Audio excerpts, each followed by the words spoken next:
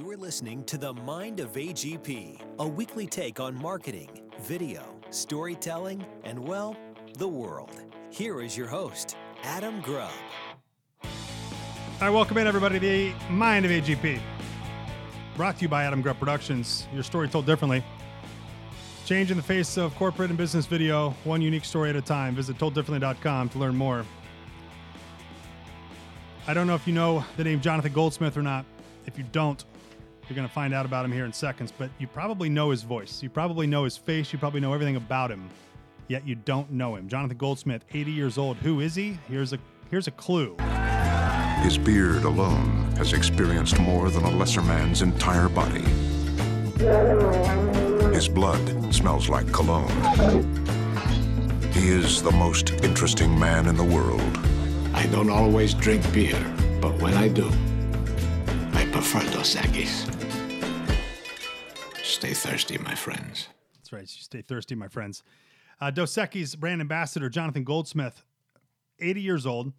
His story is remarkable. He started out in the 60s as an actor. He's been in Hollywood for years. He bought a multi-level marketing company and retired from acting for a while. And he went to this audition kind of as not a joke, but just like, I'll just see what happens here. Try to get back in the game a little bit.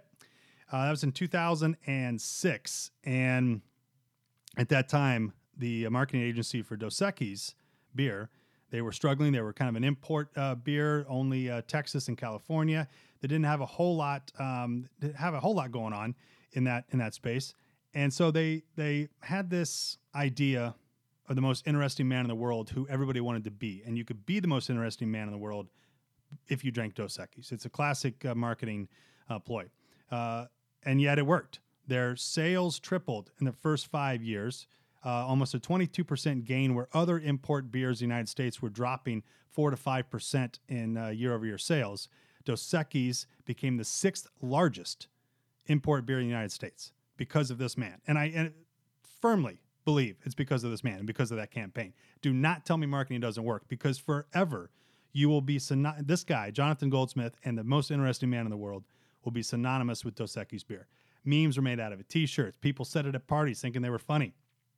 But what happened here is the end is bad. So Dos Equis had a 10-year run of the most interesting man in the world, and for some reason decided that they wanted to maintain the campaign but leave Jonathan on the sidelines and bring in a young Italian actor. And it didn't work. They had him for 2 years, and the campaign dried up because people, I mean, you can't say, hey, we're keeping the same campaign, but we're replacing the dude. It's like Darren on Bewitched. Doesn't make any sense.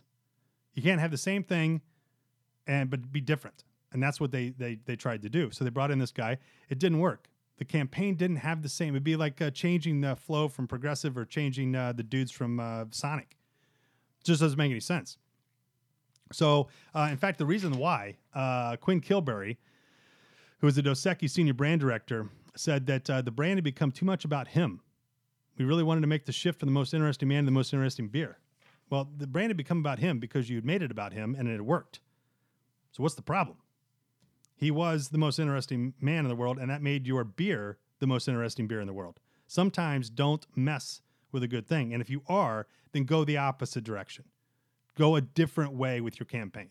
Don't leave it in the hands of, we're just going to change and shift a little thing here and nobody will notice. We noticed. Believe me, we noticed.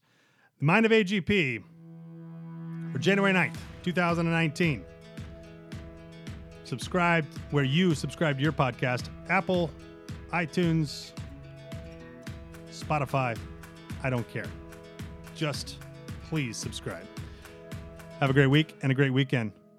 See you next Wednesday.